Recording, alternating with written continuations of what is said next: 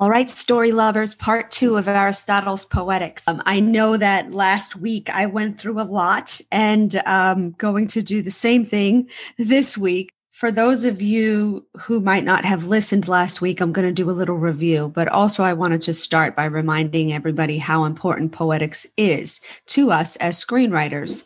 So many of the tenets of story that he lays down when speaking about tragedies of his time apply to us as screenwriters today. So these nuggets of wisdom that are interspersed throughout this book are so worthy to pull out and study. Whether or not you have a reverence for the Greek tragedies, the idea that Aristotle, one of the great minds, wrote down these rules of how to tell a great story should be revered and respected. It's not even a matter of reverence. It's a matter of worth because these rules work. These rules produce great results. When you follow them, you understand how to tell a better story. So that's the purpose of the whole thing, right? So we left off around chapter 8. Once again, I'm not going to read directly from the book, except in certain places. I don't want it to get monotonous. I highly recommend that you read the book yourself because I'm skipping over tons of stuff, right? So in this book, he's talking about all of the writers of his day. He compares, he contrasts. Every time he gives an example of how to write a great tragedy, he then gives a bunch of examples of Greek tragedies who do it right and who do it wrong. I'm not bringing any of that up. The only thing I'm doing for this Story Love podcast is pulling the pieces of advice, rules that he's written down that apply to screenwriting. So just want to be clear that I'm jumping around and just pulling the snippets that are the most important for us as screenwriters. There's a lot of other great stuff in here, all kinds of things in general pertaining to Greek tragedy. So if that's your thing, you should definitely read this. And also things about character and setting, tragedies versus epic poetry. He goes into tons of details about other things that I'm leaving out. So the only thing that I'm talking about pertaining to poetics is what affects us and helps us as screenwriters. But the most important thing that you can take from this book, if you take nothing else, and I said this last week, but I'm doing a little recap of the most important things. If you take nothing else away from poetics and you only take this one thing, it will be worth it. And that is unity of plot. The structural union of parts, meaning every single scene leads to the next. And if it doesn't, it does not belong in your screenplay. Your plot must be so tight that if you take one scene out, the whole will fall. That is the idea. That is what makes what he's asking us to do so difficult, which I suspect is the reason why people don't want to learn it, because it is hard. And so looking for easier ways doesn't help at all. Doesn't help you at all. It just helps you to write easier stories. We don't want easy stories. We want difficult stories. That's how we gain catharsis, because we've gone through an experience together. Story is what happens. Plot is how it happens.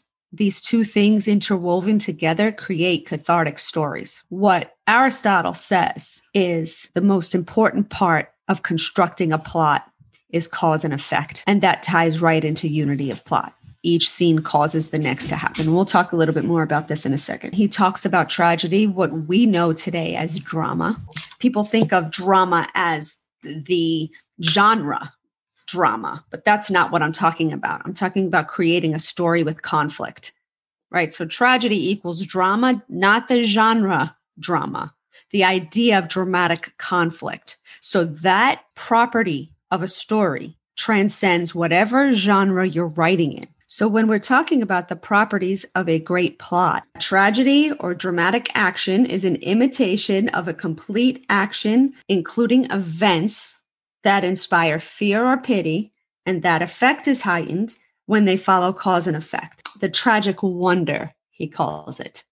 The tragic wonder will be greater if the events follow cause and effect. And we're going to talk more about fear and pity in a moment, but the basic thing that you need to understand is that pity is aroused by unmerited misfortune, watching someone undergo unmerited misfortune. That is what pity is. Right? So we're talking whether you're watching a comedy or a drama or a science fiction, if you're watching someone be affected by unmerited misfortune, that is inspiring pity. But if you're watching someone like yourself experiencing extreme misfortune, someone that is like yourself, that's fear. That also can transcend all genres. So he dives deeper into the terms fear and pity. Fear and pity may be aroused by spectacular means, but they may also result from the inner structure of the piece. We're going to talk a lot about inner structure of the piece, your inner story.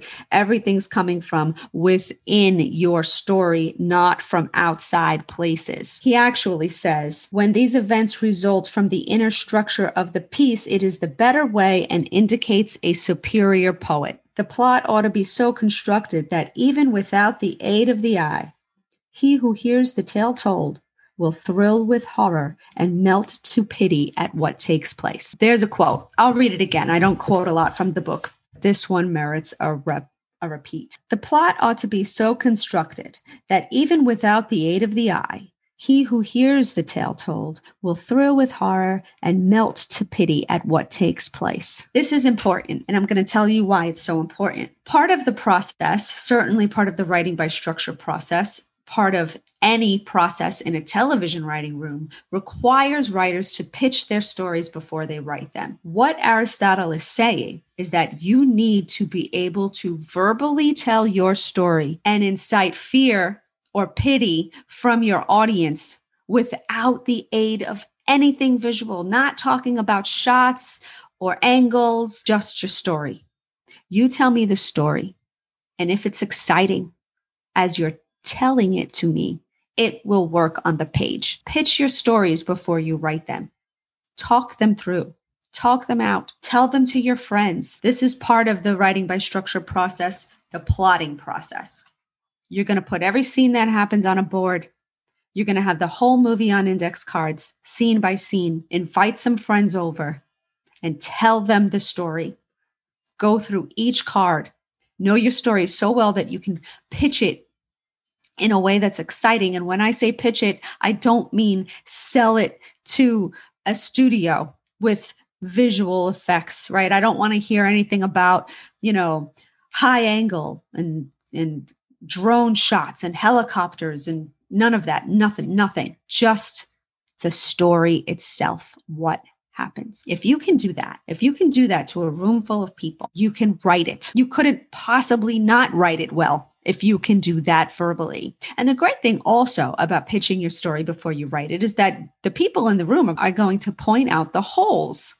So as you tell the story, let them ask questions. Wait, what? I didn't understand that. But didn't that already happen in scene one? And you're so close to it, you don't see it. And you go, you're absolutely right. And you make a note on the card because that's something now you have to fix. Isn't it nice to be able to do that verbally? We get stuck and we get muddled because we're trying to do 4 different processes at the same time. You have to pitch your story before you write it. I mean, you don't have to. You can write it and then sit there in a painful mess of notes after your draft is written, because that's what's going to happen. You don't write the last draft first. No matter what, you will have to rewrite. You're not going to write a home run on the first draft. That's not how this is done.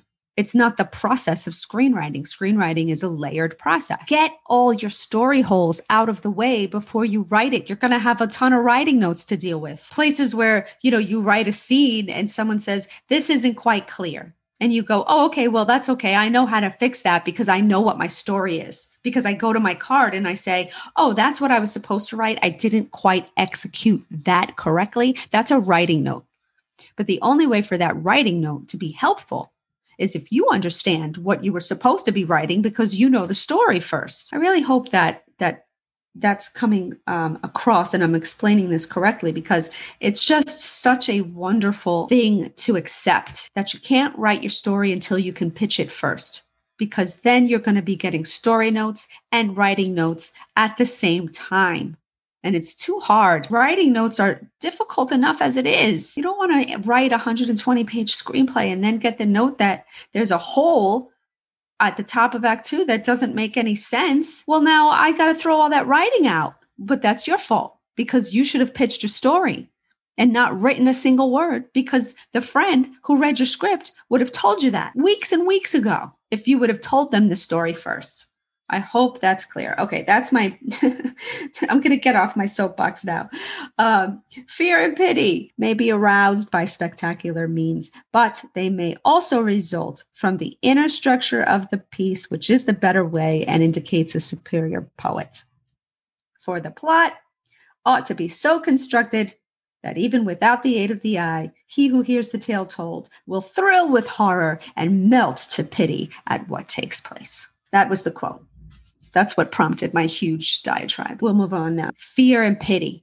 Right? So he says all this stuff about fear and pity, right? Your events have to inspire fear and pity. Well, how do you do that? Okay, so now he's going to really delve into how exactly do you incite these feelings. Let us then determine what are the circumstances which strike us as terrible or pitiful. So terrible or pitiful circumstances are actions that must happen between persons who are friends. If an enemy kills an enemy, there's nothing to excite pity or fear. We won't care. The suffering itself could be pitiful, he says, but on a deep soul level, we really won't care. But when a tragic incident occurs between those who are near and dear to one another, like he says, for example, if a brother kills a brother, or a lover kills a lover, or a son or a father, right? A mother or son. These are the things that the great tragedies were written about. However, when you transfer them to today's screenwriting tactics, what he's talking about is stakes. What he's talking about when he's talking about inspiring fear and pity is to make sure your stakes are as high as they could possibly be. Go through your story and make sure that it's as claustrophobic and insular as it needs to be. Many times on our first drafts, on our first take on the story, our first attempt at putting the story together, we look outside of the story and we have, something bad happen to the neighbor or something bad happen to the sister's kids. And it's like, well, it couldn't happen to the main character. That's unbelievable. But why? Really make sure you have good reasons if things aren't happening to your main character. The stakes need to be as high as they possibly can. If it's just an arbitrary thing, then you're probably not writing it because it feels too difficult. It feels too palpable. It feels like it's too much. If that's your feeling, if you feel like it's too much, that's it. Go in that direction. That means the stakes are high. But if you have a story reason and, have it worked out that things happen to the neighbor because then they start to happen to your main character, that's different. Make sure you understand why you're plotting the way you're plotting, not to make it easier on yourself, to make it harder, to make the stakes higher and higher and higher. So there are a couple different ways to accomplish this, to raise the stakes. If you have a main character who takes action, your story is an action. What are they doing? They make choices and they make some terrible mistake. This can transcend through any genre. If you're writing a comedy, they still have to make choices and do things that turn out to make their situations more difficult. We want to watch characters struggle. Otherwise, it won't be interesting.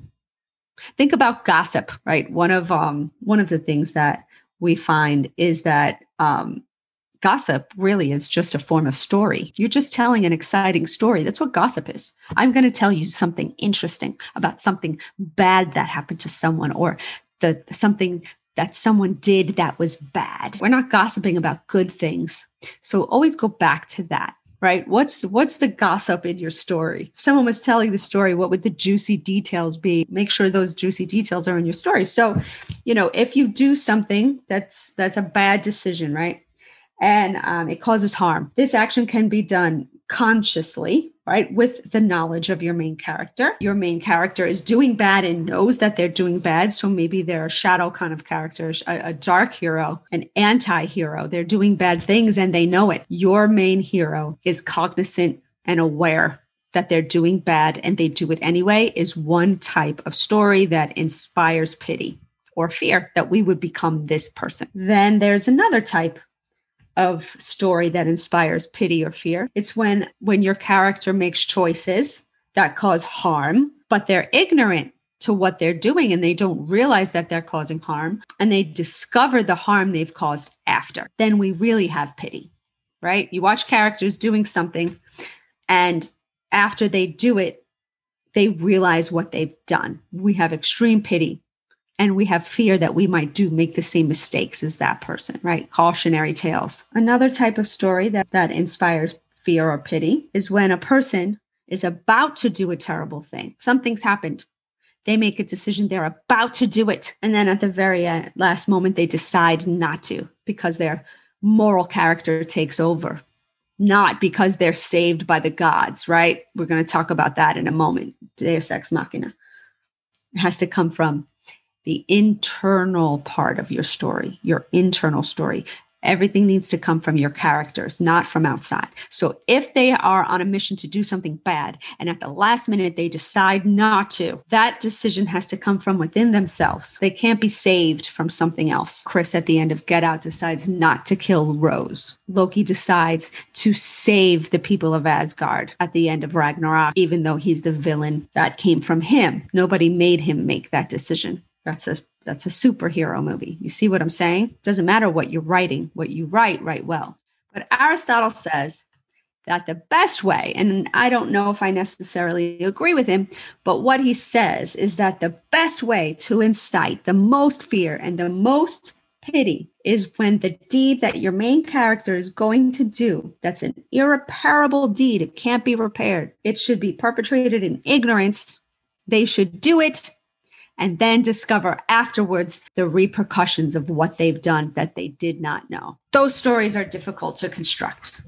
However, if while you're constructing your story and it comes about that it's possible for you to do it this way, you have an ignorant character, they commit an irreparable deed in ignorance, and after it's already done, they understand something that they didn't understand before. They have a recognition of something.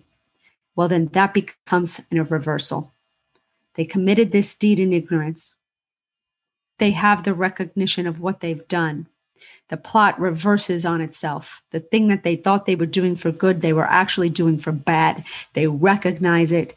And then there is a moment of suffering, the repercussions of what they've done. For Aristotle, that is the most palpable. The story that incites the most fear and the most pity are those kinds of stories. So plots, he says, are either simple or complex. Here we are. You can write a simple plot. A simple plot is a plot that does not have any reversal or recognition. A complex plot has reversal and or recognition. Reversal of the situation is a change by which the action veers around to its opposite. We talked about this last week, but to recap, in a reversal, your character gets the thing they want most, and it seals their fate, their tragic fate, whatever that is. And a recognition comes when they realize it.